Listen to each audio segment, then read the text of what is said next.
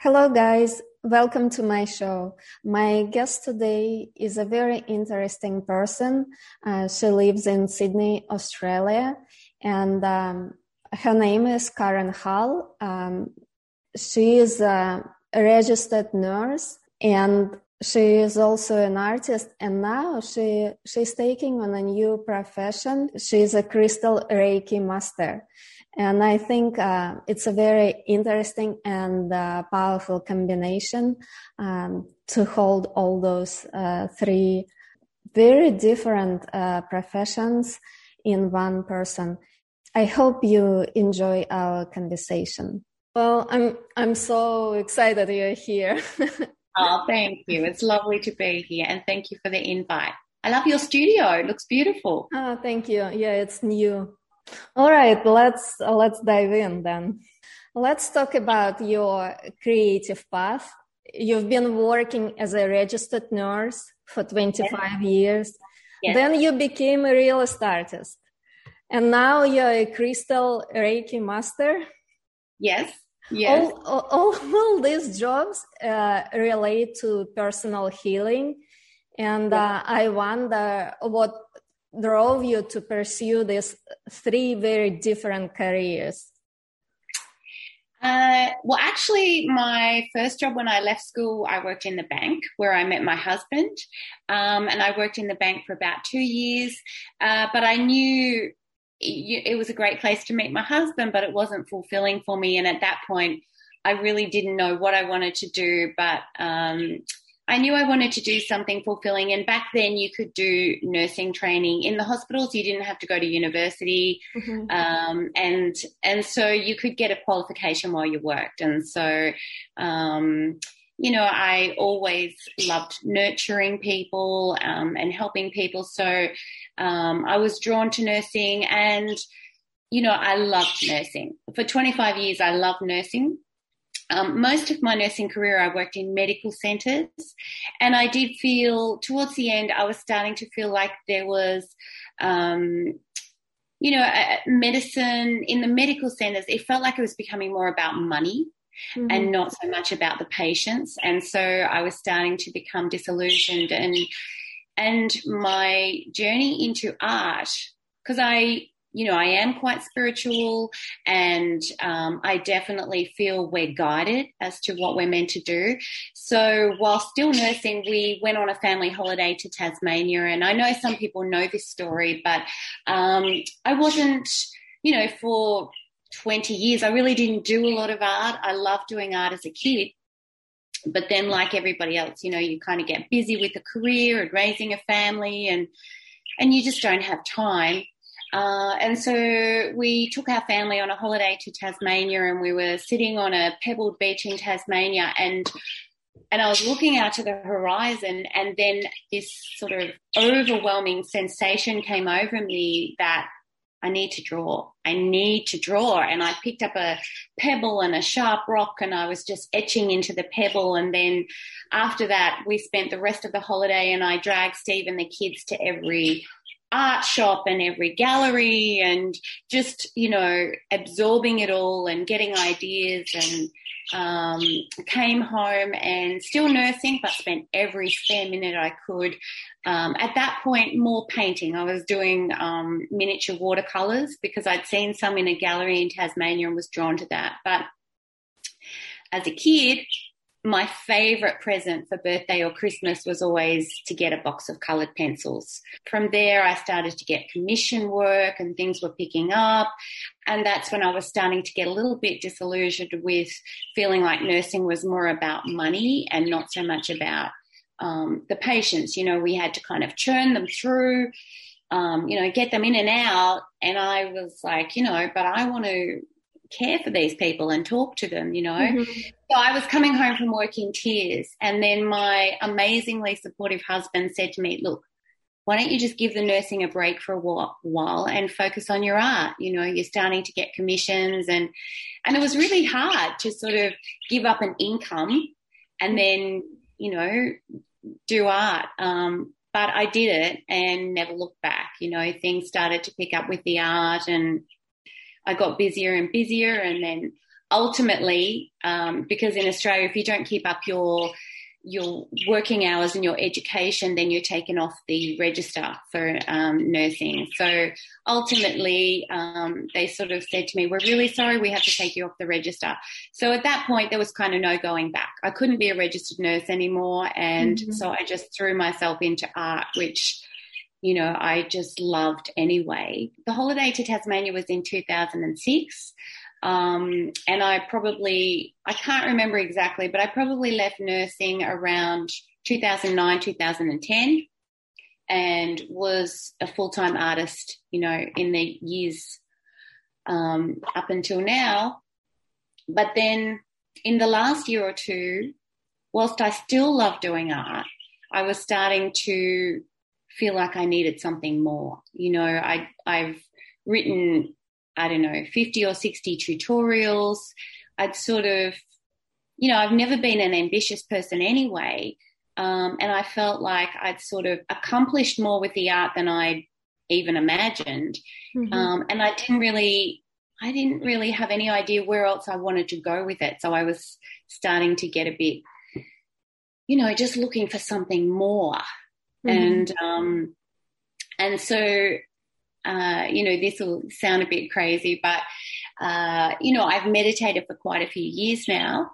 I actually started meditating before doing the tour of the US workshop tour, because I was so anxious about doing workshops. I'd never run a workshop. I'd never been to a workshop. I didn't even know if I could do it. I had a bit of a phobia about speaking in public. And so the thought just terrified me. So I turned to meditating. So that was about 5 or 6 years ago.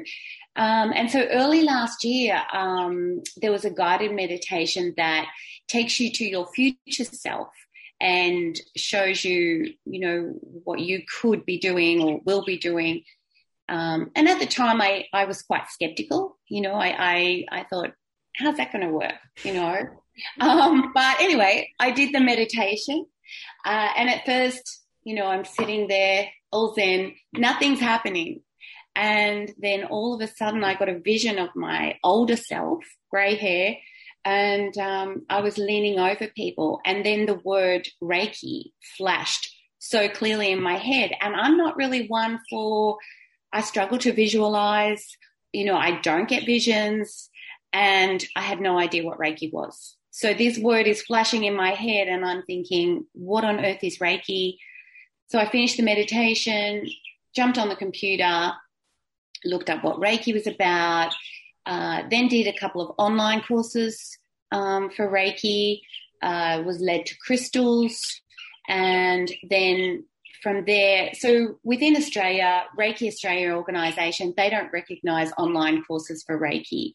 They only recognise it if you've done it in person with a master. So I've now done level 1 and 2 in Reiki with a master, and I'm booked in next month to do my master's in Reiki. So, you know, I still do art, but it's shifted now more to being a hobby rather than a career. And I'm still passionate about art. It's just that I knew I needed something more in my life than just drawing all the time, you know? So that's the long-winded version. No, it's very good. It's very good to know. We are going to talk about all of these things. So I think we are going to start with your art, and then we can go from there and talk about Reiki. You can explain everything about it, because I don't know much besides the fact that it comes from Japan, and you know it's an energy field. But anyways, let's go. Let's discuss your art first. I'm assuming you're a self-taught artist. Are you? Yes. Because of your story. Well, that's amazing, because how could you be so good without any formal education? Well, I whilst my mum doesn't accept it, I credit my mum to a lot of that, because I think she's an amazing artist, but she is very humble and she denies that. And as a little kid, I would we'd go on holidays and she would be drawing. She'd have the big old Walter Foster books. Do you remember the old Walter Foster books? Okay. And she would have those, and we would sit together on the lounge and draw together, just draw faces or dogs, cats, whatever. And they were such happy memories for me. But I think I gained an understanding of shading and tone from Mum. Mum she prefers graphite. She's not really into colour. And the interesting thing is that, my brothers and 3 of my 4 kids are all colourblind. So Mum and I are the carriers. We're carriers for that gene. I feel for my boys because they don't see colour in the same way as what we do. And it's hard for me to imagine because colour is, I love colour. I just love colour. So whilst Mum was drawn to doing graphite, I was always drawn to doing colour. And, I feel like sometimes we're just given gifts and you don't know why. And for me, colour was always intuitive. So I think shading and the tone I learned from Mum. I don't consider myself a great drawer as such because I don't, if I did a freehand portrait, it would probably be pretty dreadful.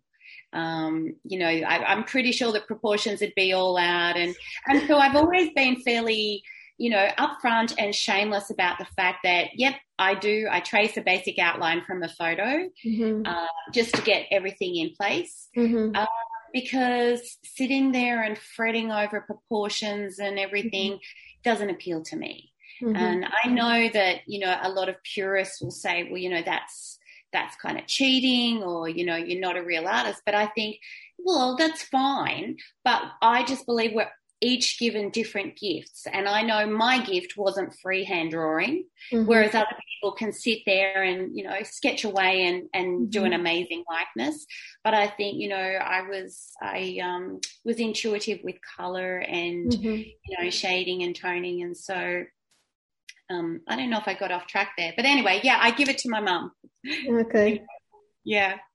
You're talking about tracing the images, and it makes me think of my education. I went after getting my master's degree, I went to New York and I studied classical painting, and that involved a lot of sketching from figure and stuff. What I realized is that it does matter, but I think every artist is free to use the tools. It just doesn't matter if you can achieve the result, it doesn't matter how you do it, as long as it's beautiful. I think, well, obviously it's quite a contentious issue. There's a lot of people who, have strong feelings one way or the other. But, for me, art should be enjoyable, And, yeah, exactly. Yeah. And I think, you know what? I would love to be able to, draw amazingly freehand. And I think journals are a great tool. And I think if I had any kind of regrets, it would be, I wish I'd started an art journal from a young age and just, taken it to cafes or the beach or a picnic or whatever and just sat there and sketched. And I think, if you did that regularly, you'd be better. But I'm kind of an impatient person and, I haven't put in the time. I'm sure if I sat down and sketched from life all the time, I'd get better. But I just want to jump in and do the colour and the shade. I understand, yeah. I think, doing any kind of art, doing it well is a lot of struggle. And I think we need to minimize the difficulties and the struggle. So who cares how it's done? Yes, exactly right. Yeah. Exactly right. I agree. Could you describe your art to people who have never seen it before? Like, what is it exactly? I mean, I know what it is, but it's I have always strived for photorealism. And probably a lot of my artwork is photorealistic.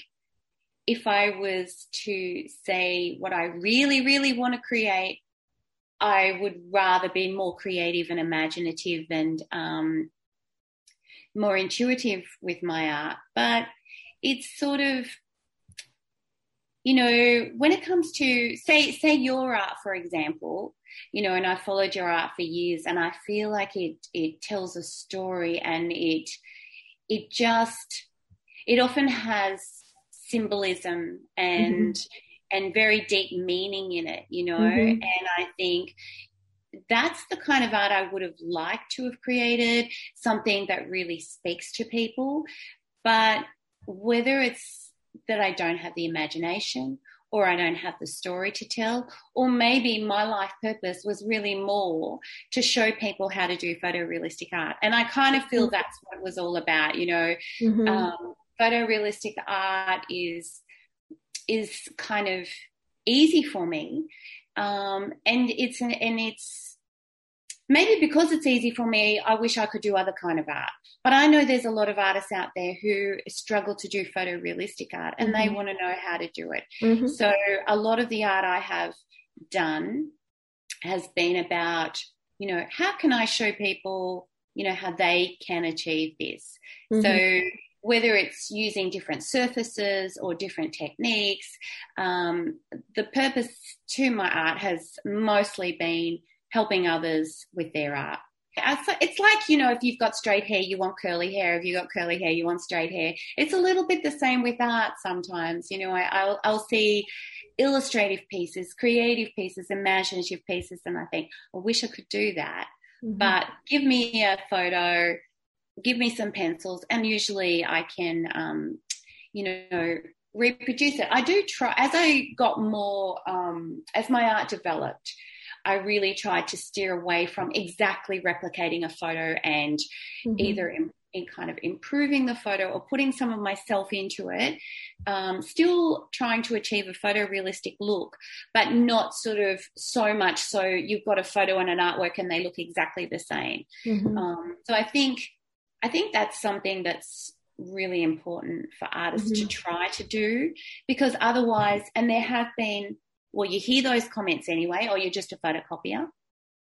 And there have been times where I've actually felt that way. So, you know, I think it's really important, you know, if for artists out there who want to do photorealistic art, you know, develop your techniques so that you get to a level of photorealism that you're happy with, but then try and take it to the next level where you are using a photo, or better still, a combination of photos, and then adapting it to make it your own, to make it, you know, better or different to the photo. So I think that's sort of been my journey as an artist as well, is to think, okay, you know, here's a photo, but how can I make it my own? How can I make it better? Actually, you answered my question, because I wanted to ask you what you wanted to achieve with your art, but you already answered. Yeah. How did you push yourself to become a better artist? Probably by trying different mediums, different surfaces, combinations.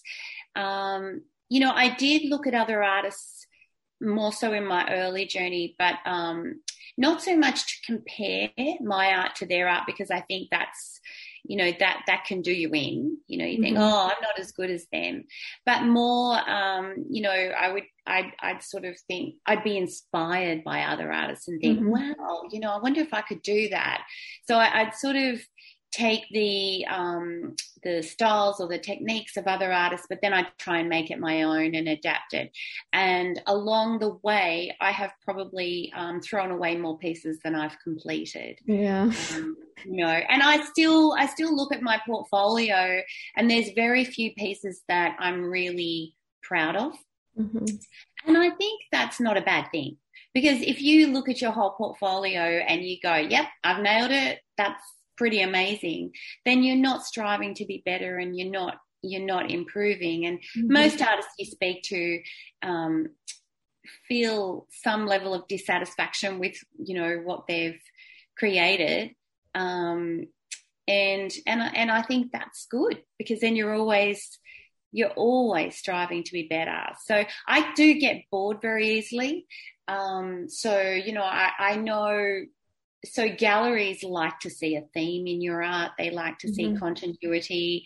And that's something I struggle with, because I would rather try new things all the time than do a whole series of things that are the same, which can be a disadvantage for artists who want to get known. I think if you want to become a really well-known artist and in demand with galleries and prints and that, you have to have a certain style that's different and unique and has continuity. And that's something that I've never been able to achieve either. I just am always looking, new art materials come online, great, let's order it, let's try it, let's see what we can do. And then let's mix it up a bit.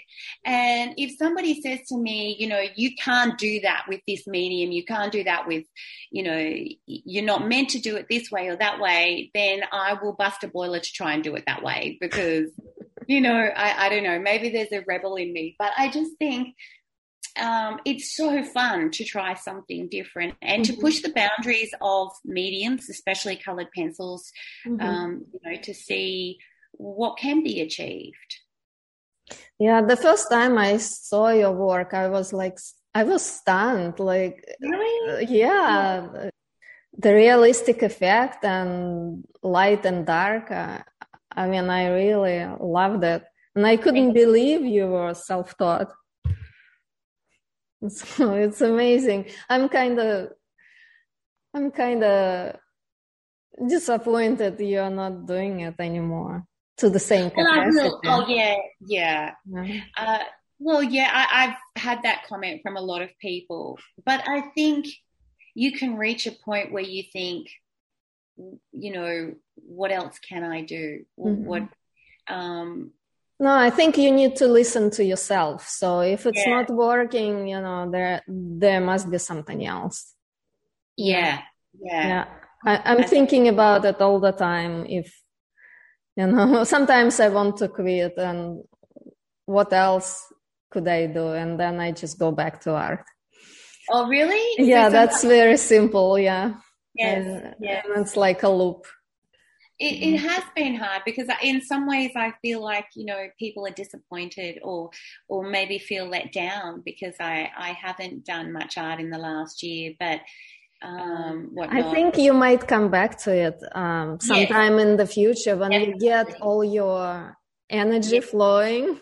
Yes, I think so too. I mean, I think maybe what I do in the future will be different. I don't know that I would produce tutorials. There's so many artists out there now who are creating tutorials, and then, they're better than the ones I do. And, when I first started creating tutorials, there weren't many artists out there they're doing it. So there was a real demand. But now I think there's so many artists doing beautiful tutorials. So that people don't need my tutorials. They do. But I think after your Reiki establishes, then I'm thinking that your art would be personal after that. Yes, that actually is probably what I'd like to do. Perhaps express, I don't know, some of my spirituality through the art. And I think you'll get there. Yes. So maybe shift more, to personal pieces like you do, which would be lovely to do. Yeah. Well, okay, my next question. Sure. If you advise someone to begin doing art, what would be the reason to do so? Because it's a very difficult profession. Obviously, it takes a lot of time to learn the techniques, and then everything about being an artist is uncertainty. So, are you referring to them wanting to do a career in art or just to do art? Just to do art. Like, what would be the reason to do art? Like, if you see someone who asks for your opinion, what would you advise? And they're new to art. Yeah. I would say explore, look at other artists and learn from other artists to find out what appeals to you, what what mediums appeal to you, what style appeals to you, and see if you can research, what techniques and mediums those artists use, and then make it your own. Dabble with different mediums, with different surfaces.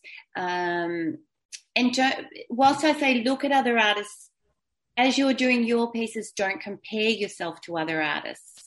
Because, even when with my tutorials or with my workshops, and everybody's working from the same reference photo and the same tutorial, and every single piece looks quite different. Like and so it's amazing to me how,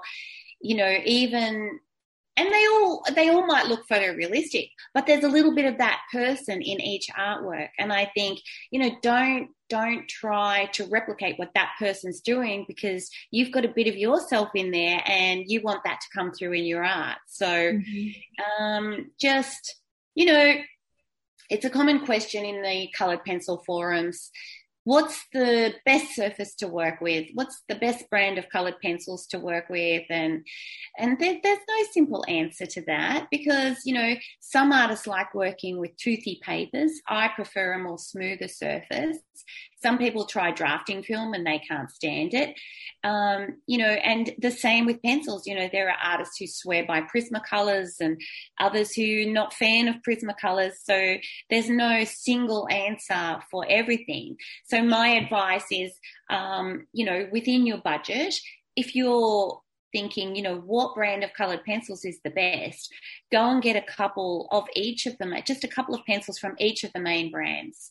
Try and get samples of different surfaces, and then play. And don't, expect yourself to create masterpieces from the start, because none of us do. And, when we were on holidays in Tasmania, when I had this epiphany, and, I look back at the artworks that I did on that holiday, and my family have looked at them and just laughed, because they're so bad, they're really dreadful. And I think that's the thing. And you often see it in the art forums where people will say, this is an artwork I did 5 years ago, and this is an artwork I'm doing now. And it's amazing to see the development. So, it does take practice, and it does take time, and you've got to put the work in, and, not be afraid to fail. And, don't give up if you think, I'm not good enough, or, my artwork isn't as good as that person's there. Over the years, I have copped a bit of criticism, because within the art forums, I tend to be encouraging or complimentary of people's artworks, and it's been said to me, you just give kind comments to people even when their artwork is terrible. But I don't look at it that way, because I don't look at any artwork and think, that's terrible. And I've had artists come to me and say, I nearly gave up on my art, except that you gave me an encouraging word. And then that motivated me to keep going. And I'm so glad I did. And, that is probably the best compliment that anybody can give me, because I think, art can be such a comfort to people. Last year, I wonder how many people found that art got them through COVID, because they couldn't see their loved ones, or, they couldn't do the things that they normally love to do, but most of us could still do art, And I think art isn't just about creating a masterpiece or doing something amazing. It's about expressing yourself. It can be a meditative process. It can give us so much joy and satisfaction. It can also give us a lot of frustration, but you've got to work through that, and I think, look, probably the best piece of advice I could give anybody in art, and it's one that it took me a long time to learn myself, is enjoy the process. Don't keep looking at the finish line. Don't rush it and always be anxious to finish a piece, because And I was like that, if a piece took me longer than 6 to 8 hours, I was so bored with it and, frustrated and impatient. And then over time I realized that was taking away my enjoyment for art. Now I can sit at a piece for weeks and just go back to it and feel peace and just work on an area and just get that area right and sit back and look at it, and it doesn't matter if it's not finished for weeks, Colored pencil is such a tedious medium. It takes forever to finish anything. So I'm surprised you're saying like you were tired of it in 8 hours. I mean, I wouldn't be accomplishing much drawing for 8 hours. And I started off as a miniature artist, so I was doing very small pieces. One of the pieces that actually has been probably my most popular piece, and I don't know if you're familiar with it, the Grandpa Elliot piece. And that was done from a photo that my brother and sister-in-law took on their honeymoon in New Orleans. And I did that on a Saturday afternoon. Like, I did that in about 6 to 8 hours. And it was quite surprising to me that a piece that was relatively easy, didn't cause me any angst, didn't take me, weeks to do, ended up being one of my most popular pieces. But I sometimes accredit that more to the fact of, who it was. And he's are you familiar with Grandpa Elliot? I remember the drawing, but I don't know the story behind it. So he's a street musician in New Orleans who's blind. He's completely blind, and plays the harmonica. And, I think if you watch YouTube videos of him and, there's just this beautiful essence that comes from him.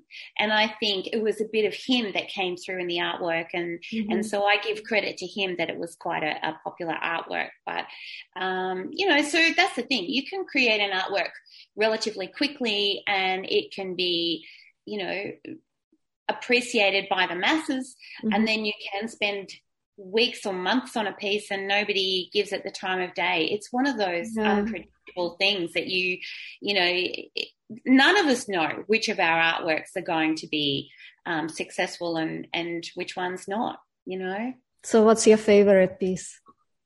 Do you have several? No, I have very few favorite pieces. I don't, as soon as I've finished a piece, it gets put away and I put it out of my thought and move on to the next one. Like, I'm always really excited to move on to the next piece. And I don't tend to have any, sentimentality about pieces that I've completed in the past. So, I've heard some artists say that they really, they felt sad to let go of a piece, whereas I've never felt that way. It's like, great, go, if this piece brings somebody joy, I'm happy. I could probably say, because I don't know how many artworks I've done over the years, but there's probably only half a dozen where I go, oh, I really like that one. I mean, Grandpa Elliot is probably one of them because it was the first piece to be accepted into the CPSA exhibition. And because that piece brought me, I suppose, more acknowledgement, or people were more aware of my art. So I guess it's pieces that have been milestones in my art that maybe I look back on. There's a little piece I did, and I have it hanging. I could go and get it and show you if you want. Sure. Because it was a little 2x3 inch piece of a squirrel or chipmunk. I get them mixed up, but with a butterfly on its nose. Only because the original was 2x3 inches, and then my brother blew it up for me. Wow.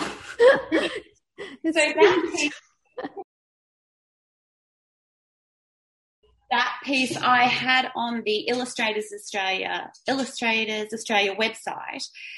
And then the publishers, Hachette, spotted it on that Illustrators Australia website and then asked me to do a couple of children's books. So, you know, that piece, it's not my best piece, but it has sentimental value for me because of what it led to. So I think it's more, you know, my favourite pieces are those that led to something or, you know, mean something to me because of what happened with them.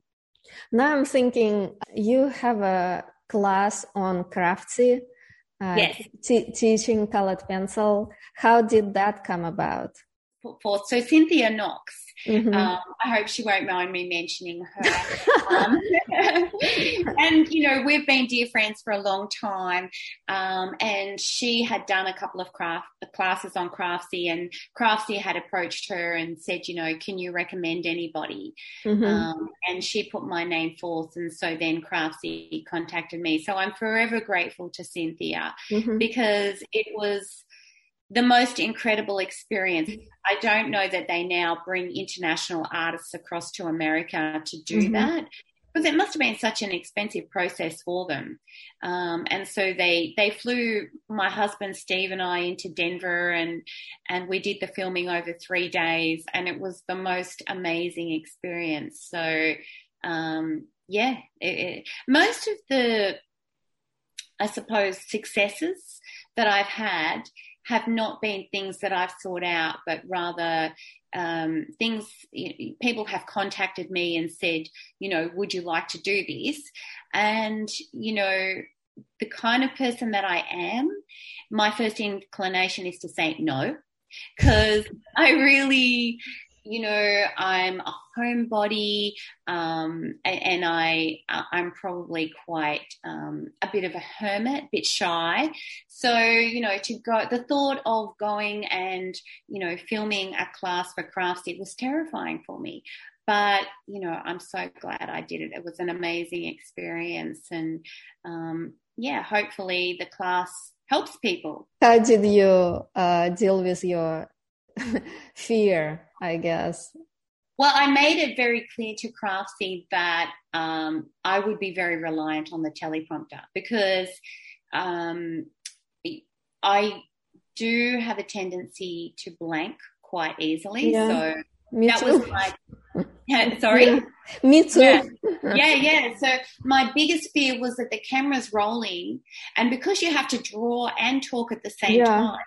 I'm so used to, I'm so used to being in my own little world, talking to nobody, just drawing. And I knew that I would just get lost with my train of thought or whatever, unless they had the teleprompter there. So they apparently now, when you do a Craftsy class, they don't want you to use the teleprompter as much, you know, because obviously they want it to be more natural or whatever. But I think if that was the case, I probably wouldn't get through it, because the teleprompter and the staff there at Craftsy were just so supportive and amazing. So they got me through it. We have these fears sometimes, and we tell ourselves, I don't think I can do it. But then you just got to go with it and just face it. And then a lot of times we can do things that we don't even think, you know, we're capable of. So somehow I got through it, and I'm glad I did it. And I think that's been with everything, you know. Oh, will you do a children's book? Oh, I don't know if I can do a children's book. Okay, I'll give it a go. You know, will you do some workshops in the US? I don't know if I can do that, but, you know, we got there. And then Lisa Ann Watkins, come and do some workshops in the UK. But that was a bit easier because I'd done the workshops in the US then. So, you know, Walter Foster, will you do a portrait book? Everything, if you'd said to me 15 years ago that these would be some of the things that I would end up doing, I would have said, I don't think so. You know, that's, I'm not capable of doing those things. So, you know, I think we're all probably capable of doing more than what we give ourselves credit for, as long as we don't let our fears stop us, which is so easy to do, isn't it? Besides your obvious talent for drawing, I actually find you very entrepreneurial, like you are able to communicate to people well, you have a following, you've done lots of tutorials. Where does that come from? Because a lot of artists just do art and they can't really put it out there. Definitely, I think that was something I was born with. My dad, who's no longer with us, was the most amazing person who could put his hand to absolutely anything and did so many different jobs throughout his lifetime, and every job he did, he excelled at. So, I kind of grew up in that environment where I'm the eldest of 5 kids, and he made us all believe that we could do anything. Very organized. I got a medal in preschool for being the most organized 4-year-old. So it was like something that kind of was there from the start. And I think it just interests me, with, I've had my website now since 2006. So coming up 15 years. And I think a lot of the things that I sort of started and tried was at a time where a lot of people, especially my age, were a bit fearful, of technology, the internet. And so when things came along, I would just learn it and try and do it. And that's something that I don't feel fearful about. I guess that's part of it. I hear people and they sort of a bit fearful of the entrepreneurial side of it, whereas that's never scared me. I think you just got to get in and just do it. And it does take time too. You've got to put the work in, I think. That's a bit of a struggle for a lot of artists because they just want to create art, which is great.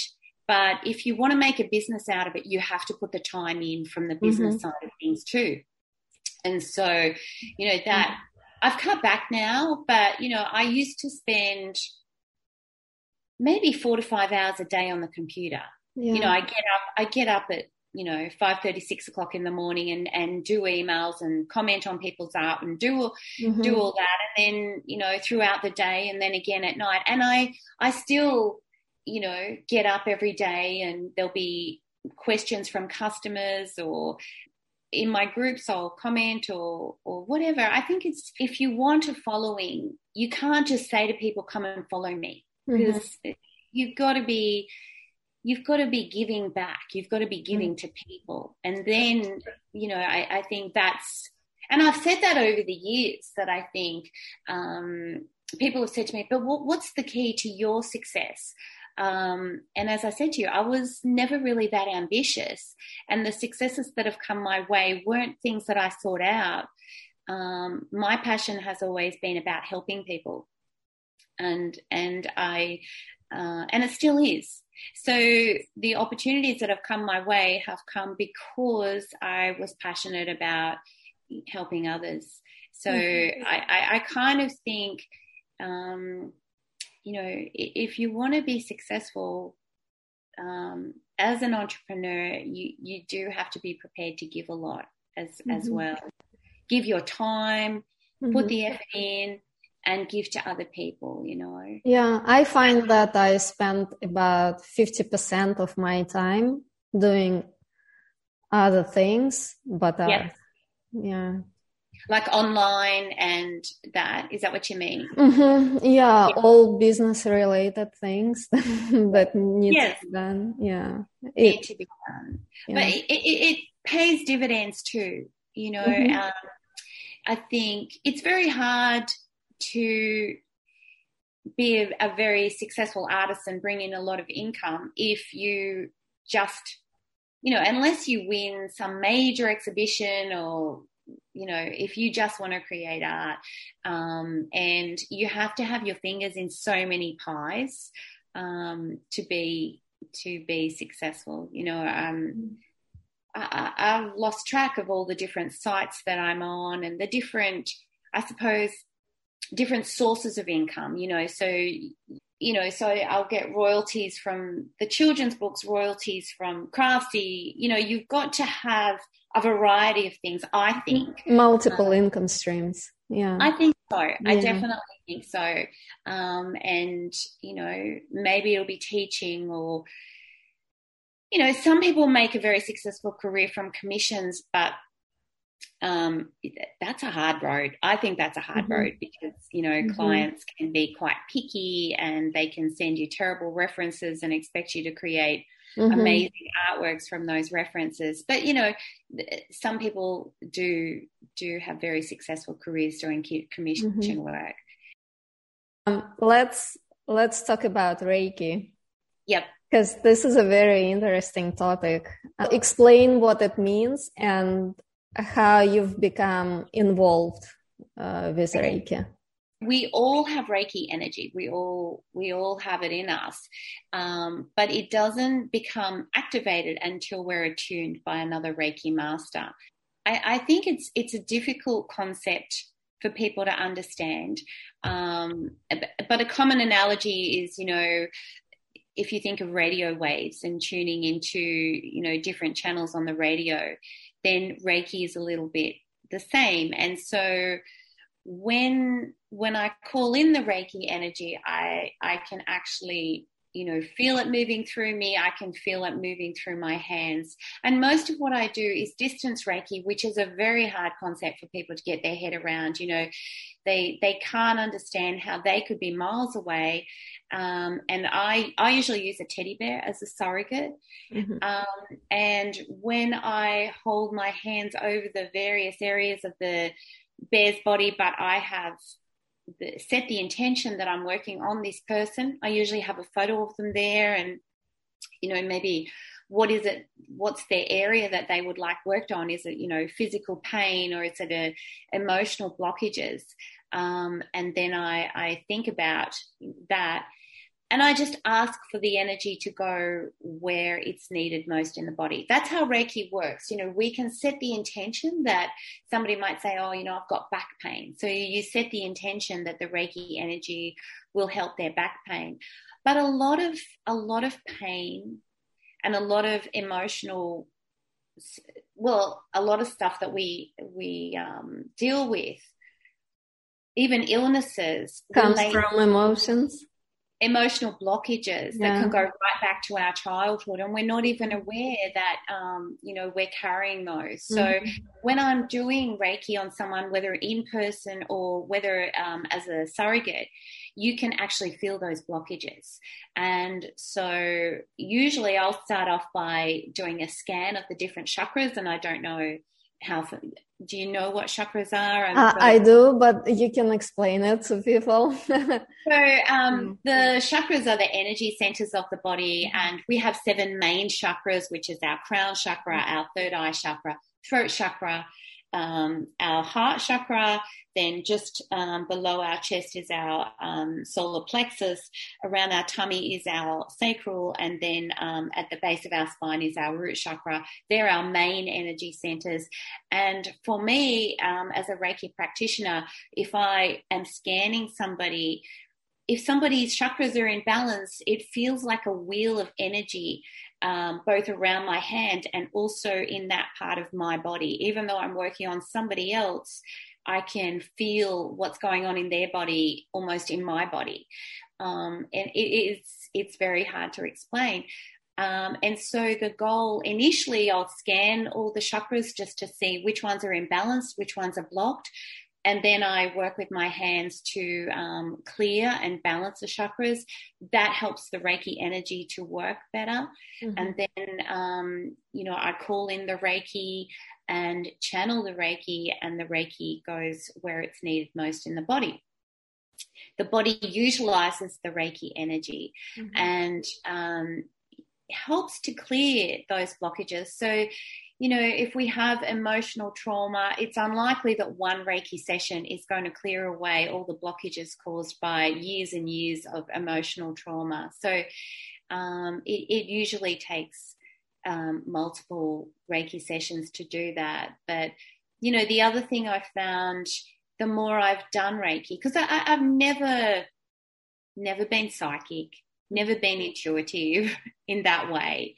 But what I found with Reiki is that it tends to open up all those kind of psychic gifts, and because we're all psychic, most people say, oh, I'm not psychic, and I was definitely one of those people, I'm not psychic. But actually we all are. We just close off to those gifts. We're so caught up in sort of the reality of day-to-day living and the material world. But when you get in touch with Reiki energy is actually, it's the universal life force energy, which is everybody's loving energy.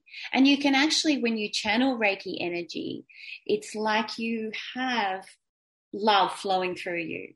Mm-hmm. And it's a beautiful feeling. So as I lay my hands on a certain area of the body, I can feel that flow. And then when it's time to move on to another position in the body, the flow stops, and that tells me, okay, it's time to move on. And sometimes I'm almost sad when the Reiki finishes, because it's such a lovely feeling. It's like when you feel good endorphins, that's what the Reiki energy feels like. It's amazing because it's helped people. I've had several people who contacted me and they had sciatica, and I did distance Reiki healing for them, and with hours their sciatica was gone. My mum had 6 weeks of pain. She'd been on Schedule 8 drugs, so she was on I think she was on morphine or something for her back pain, and then within a couple of hours of doing the Reiki session, her back pain was gone, her sciatica was gone. So it depends what's causing the pain, but it's not something I talk about a lot, because a lot of people either are skeptical or don't understand. If people are open and they want to know about it, I love to talk about it because it's such a beautiful thing. So what are the principles of Reiki? The 5 principles? Yeah, you can talk about the 5 principles. Yeah. Okay, so that's because, I don't know if you want to know the history of Reiki. It was actually Dr.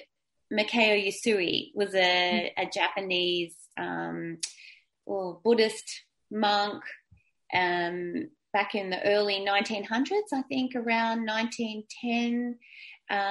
So he did a 21-day meditation and was sent the Reiki symbols and the guidance to channel Reiki. And he developed the 5 principles of Reiki, which are: just for today, I will not worry. Just for today, I will not anger. Just for today, I will be grateful. Just for today, I will work diligently. And just for today, I will be kind to all living things. And the reason he says just for today is because we all stuff up every day. So, you think, okay, just for today, I will not worry, be angry. Every morning I wake up and I try to remember to say those principles to myself. Mm-hmm. And most days I fail at least one, particularly the worry one. To get through the whole day and not worry is really hard, yeah. It's what it's asking us to do is just to trust that we are where we're meant to be, and that everything is unfolding as it's meant to happen. And the things that we worry about, we don't need to worry about, if we trust. So that's why they say just for today, try and do it for today. And then if you fail, then wake up tomorrow. Just for today, I will not worry. I will not be angry. I will be grateful. I'll work diligently, and I'll be kind to all living things, So they're beautiful principles to try and live by. Hard, but, beautiful to live by. Could you explain more of a history, like the time frame, like how did it develop?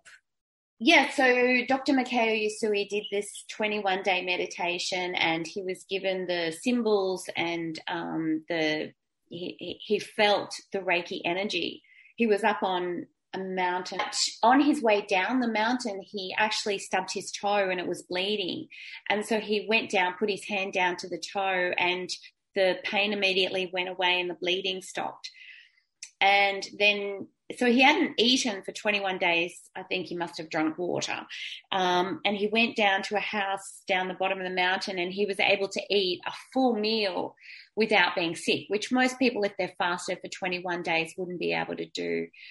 And so from there, he started to, he found that he was able to heal people with the Reiki energy. Mm-hmm. And so then he started to teach other people, how to channel the Reiki. And over the course of his life, he taught, I think, 11 Reiki masters.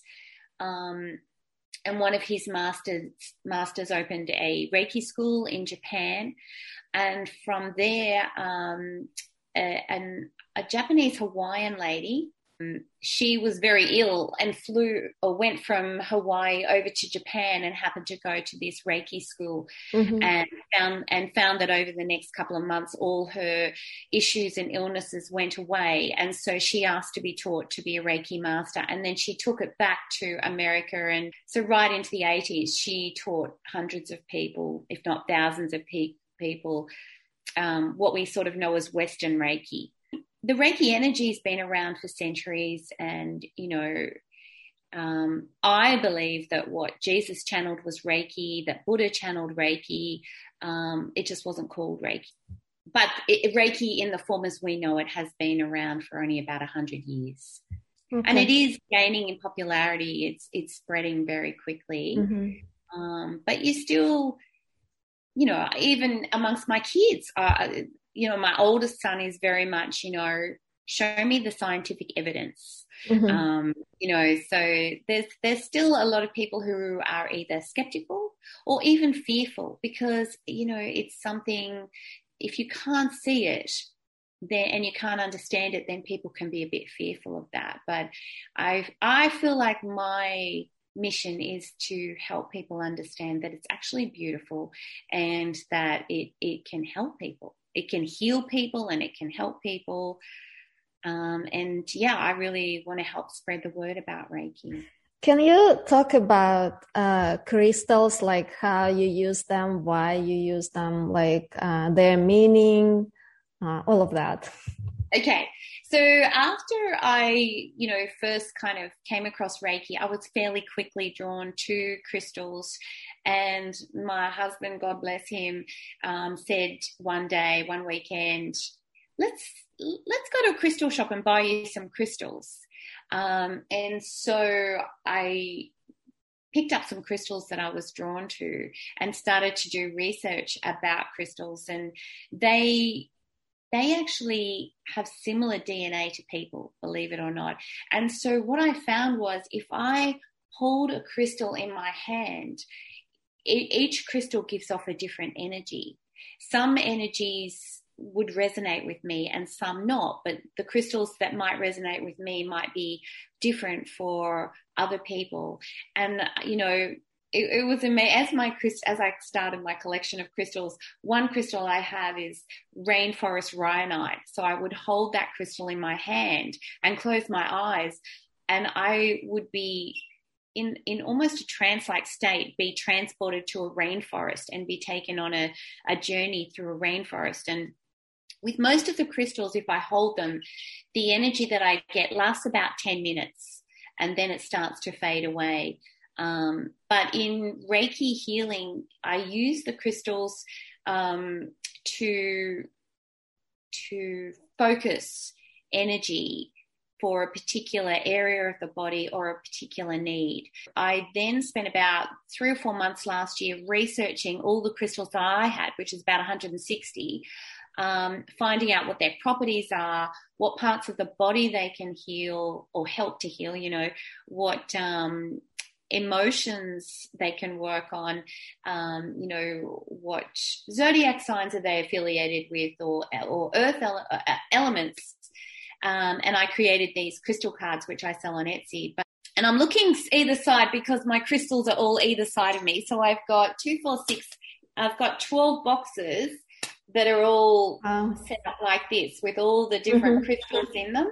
When I'm doing distance Reiki, I actually, as I place my hands, I'm laying my hands on top of the crystal on top of that part of the body, and that helps the Reiki energy to be focused for a particular area or I suppose intention or need.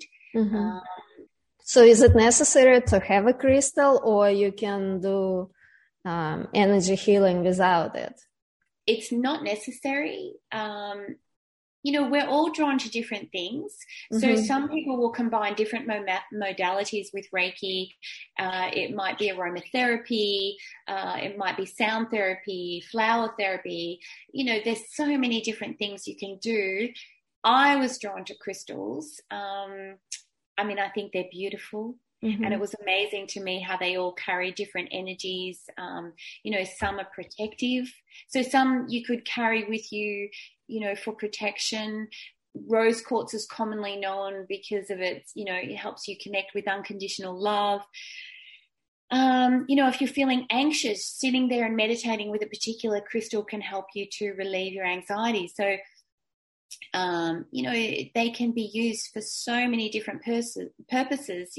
There's certain crystals that you can place around your plants and they will help your plants to grow. Oh, that would be wonderful. Yeah, exactly. We're surrounded by gamma rays, all the devices that we use are giving off all these gamma rays, and the crystals, I have crystals placed, near the computer, near anything that gives off this radiation, to help absorb and draw that radiation away from us, because it's not great for our energy field to have to be surrounded by so much of this radiation. The crystals need to be cleared regularly. If I use them in Reiki, then I always, afterwards, I wash them in running water, then place them in the sun for at least an hour, and then I smudge them with sage and then do Reiki. So there's quite a process for me to clear the crystals between every time they're used. But it is important to clear your crystals because they can hold negative energy as well as positive energy. So you just want to make sure that anytime you're using crystals that they're cleansed and charged for whatever you want to use them for. One thing I should mention about the crystals and with the chakras, so our crown chakra is associated with the color sort of white or lilac. Our third eye chakra is associated with indigo. Throat is blue. Heart is either green or pink. Solar plexus is yellow, sacral orange, and root red. The knowledge of chakras has been around for thousands of years. Yeah. So I don't know. I'm sure there is a reason. I think it's partly, as you get higher up, because each chakra is associated with different organs and functions. So the root chakra is really about grounding, stability, security, our base needs. And then as you move higher up, our crown chakra is more associated with spirituality and, soul needs. So, I'm not exactly sure about why the colors are, but what you find is that the crystals of particular colors seem to resonate with the chakras of the same color. So, if you've got most of the green crystals will be associated with the heart chakra. I see. Okay. Yeah, the blue crystals associated with the throat chakra and so on. So when I am doing crystal Reiki, mostly, I've got the information there about what each crystal will do, but you'll tend to find that you're matching the colors of the crystals with the colors of the chakras. That's not always the case because some crystals are associated with a couple of different chakras, but in most cases that is the case. Okay. How could you feel energy of a person, doing the session online? Like, how is it possible? I don't know. That's where the analogy of the radio waves comes in, I guess. How do we turn on a radio or a TV station and pick up, what we're picking up through the waves? It's it's a similar kind of thing. I think a lot of the stuff to do with spirituality, we don't have the answers. We just kind of have to accept that it is what it is. Mm-hmm. And it's the same with Reiki energy. I don't fully understand how it works, but I know from having done, multiple, I've lost track, maybe I've done, 70 or 80 distance Reiki sessions for people. What I find now also when I'm doing Reiki is I'll get insights. Mm-hmm. So, I'm sort of given guidance about things that they might be working through. And people have said to me, oh, you were spot on with what came through. I don't know how it works, but I know from having done it that what I'm feeling is real. And what the other thing that I feel is where there's a blockage, sometimes I'll go into the Reiki session, I'm very happy, very peaceful, no problems. And then all of a sudden I come across a blockage and I get overwhelmed with emotions and feel very tearful and it's me releasing that person's emotions. It's not my emotions. And I mean, how does that happen? How do I even know? And so I'll go back to that person and say, I felt this or that. And I can't explain why I felt it. And they'll say, oh, yes, that's, that makes sense to me. Well, I don't know why that works, but I'm grateful that it does work. And I think it's such a beautiful thing. Can you feel my energy now or no? No, because to actually feel the energy, I have to go through a process. Oh, okay. So I usually, start with a prayer and call in the Reiki energy. And then I do all the Reiki symbols over the person's body or in, when I'm doing it distance Reiki over the bear.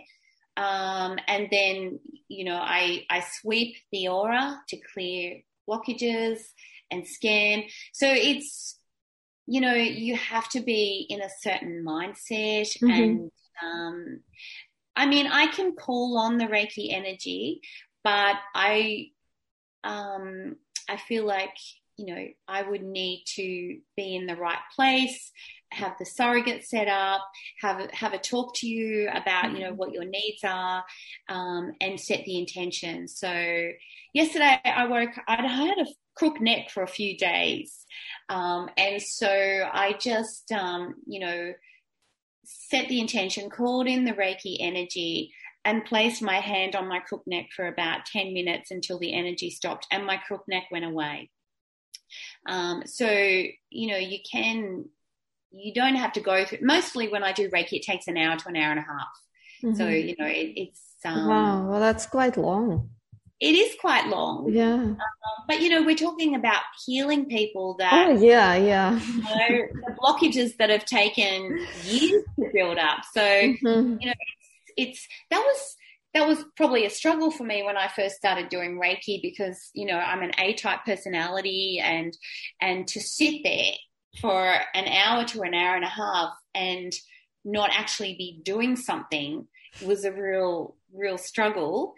But now I don't find it a struggle because, you've got those lovely feel-good endorphins and I'm also, focused on what am I trying to pick up with this person? What are their needs? Where are their blockages? And you sort of focus on, the love energy. Now I find it a blessing. It's really beautiful. What's the education like? How is it set up? Like, I have no idea. Is it like reading books or? I did 2 online courses and both were done with Udemy. I think one was about 3 hours of videos and then, working your way through it. And then she, talked about the history and showed us how to do Reiki. And then she does an attunement, a distance attunement, which works the same way as what distance Reiki does. And then I did a different Udemy course on Reiki, which was much more technical focused. So there weren't the videos showing you how to do it, but there was a lot more information. And that one probably went for about 8 hours. I'd done a lot of research as well online. But then I wanted to take it further, and I wanted to join Reiki Australia, and I realised that most of these organisations want you to have done it in person. And I really, really strongly recommend, having done both online and in-person Reiki courses, I really recommend doing them in person, because whilst doing the online ones gave me the information, and so you're introduced to the history of Reiki, you're shown how to do Reiki, you're shown the symbols, the meaning behind the symbols, the principles of Reiki, all of that is covered. But when you go and do it in person and you feel the Reiki energy and you experience an attunement, which feels like such a sacred and beautiful ceremony when you have the attunement in person, I really do think it's better to do it in person. Doing it in person, there was a lot of discussion about, what Reiki is, what are my needs. The one who attuned me in person is my Reiki master mentor, is a beautiful person. And she's like a friend to me. So it's really, you've got to get your head around everything, learn the process, learn the symbols. And then I think it mostly comes down to practice. Mm-hmm. The more you do it, the more your third eye is opened up. So the more intuitive you can't become, the more you pick up. Over the last year, every time I do Reiki, I'm picking up more and more from the person that I'm doing Reiki on. Mm. Wow. Which is exciting. It's exciting. Mm-hmm. When Steve first took me to a crystal shop, and I just picked up a crystal pendulum just out of curiosity. I really didn't know anything about it or what they could do. I've just got one here, so I can show you. Oh, wow, that's beautiful. Yeah. So I found that through the crystal pendulum that I could connect with, mostly with my guardian angels, but also spirit guides, mostly getting just yes and no answers, but they give me so much guidance in every aspect of my everyday life. I mean, I would encourage anybody to go out there and get a pendulum and learn how to use it. But the thing is with pendulums is you need to be open to it. So how do you use it? So when I use my pendulum, when I first got my pendulum, I had to program it, and I had to ask that only my spirit guides and my guardian angels come through the pendulum. And then each time I use the pendulum, every single time I use it, I ask that only those spirits, so my angels or spirit guides, come through the pendulum.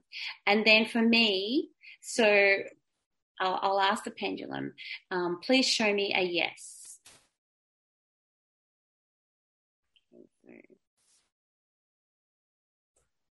Can you see that? Okay.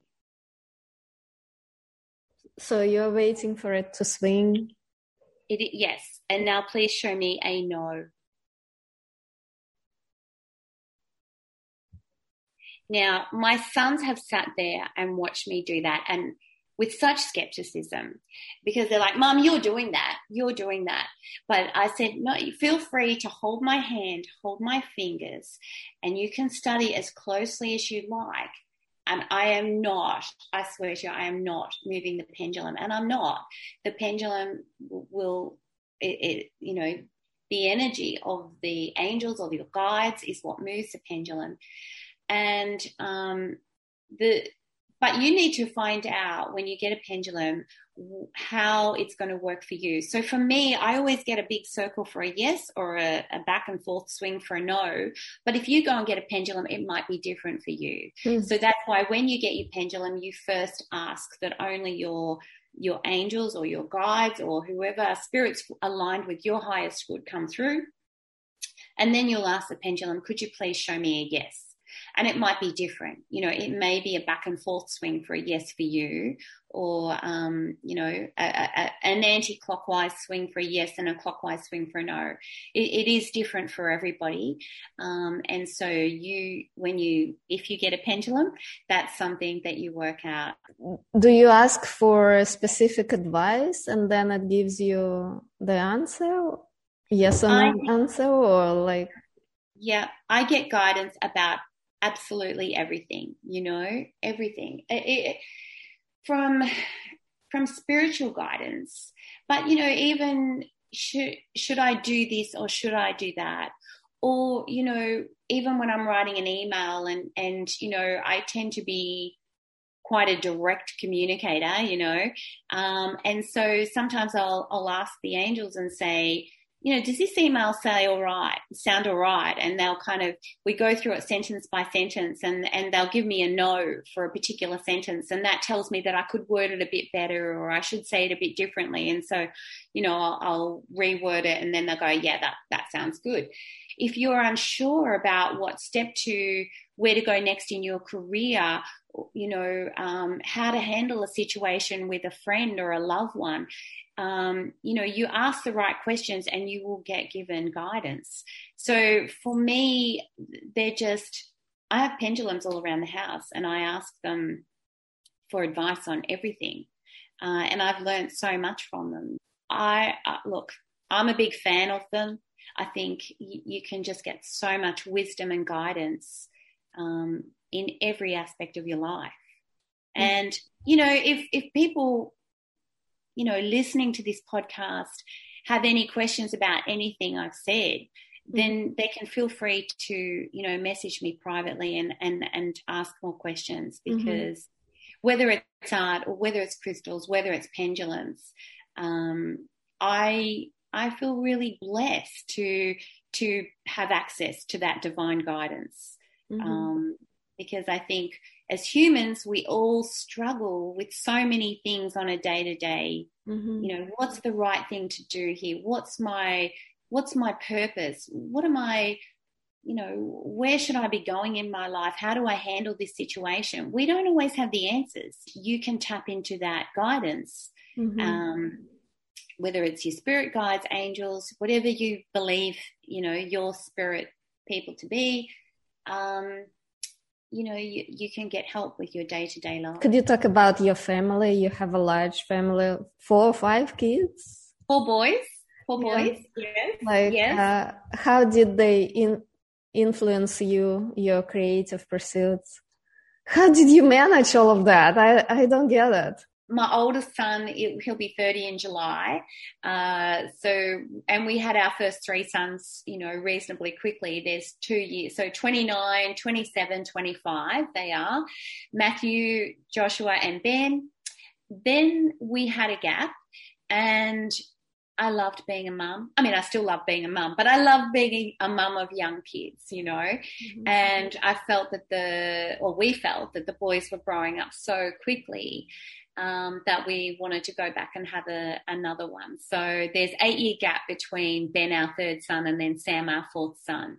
And a lot of people assumed that he was a bit of an accident because I was 38 when I had him, but he wasn't an accident. We just genuinely loved having the boys around and loved raising kids. So in terms of art, probably only my 2nd son, Josh, has any real interest in art. The other boys really don't have any interest in art, but are very, very supportive of my art journey. The oldest 3 are all married, and Matt and Laura have 2 children. Ben and Shauna have a little 6-week-old baby. And Josh and Tash just got married last Friday. Sam is in year 12, so his final year of high school. They're all beautiful. To me, they're still boys. They're men, really, but they're boys. They're beautiful boys, and I love their partners. They're like daughters to me. And yeah, we're very, very blessed to have our family all around us, and we see them all the time, and so we're very blessed, and I'm very grateful. What is meaningful life for you? I mean, if you could share what you find meaningful in life. Definitely just helping others, helping others that's it. That's it for me. I don't really, people would find that surprising. You know, I never set goals, never have.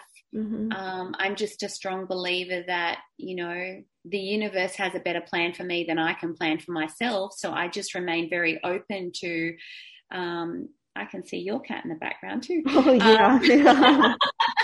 Yeah. Very open to, you know, whatever is thrown at me.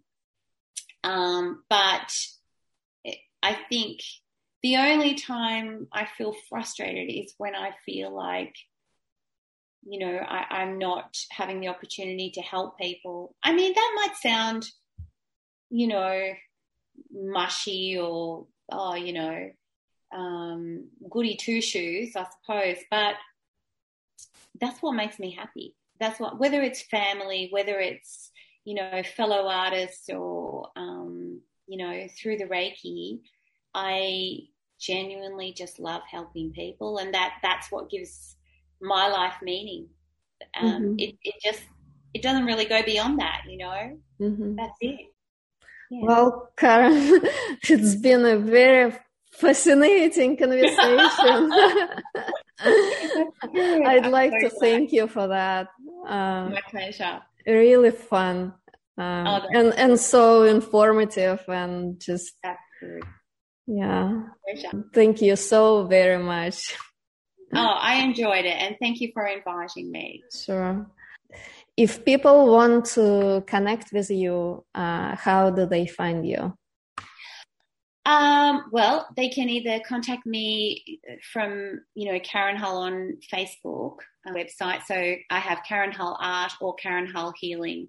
Have a good day, Karen. Thank you. You take care. Yeah, bye. Bye.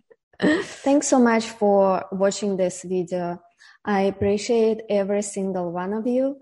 And if you enjoyed watching our conversation, please feel free to subscribe to my channel and share this video with your friends. Take care. Bye-bye.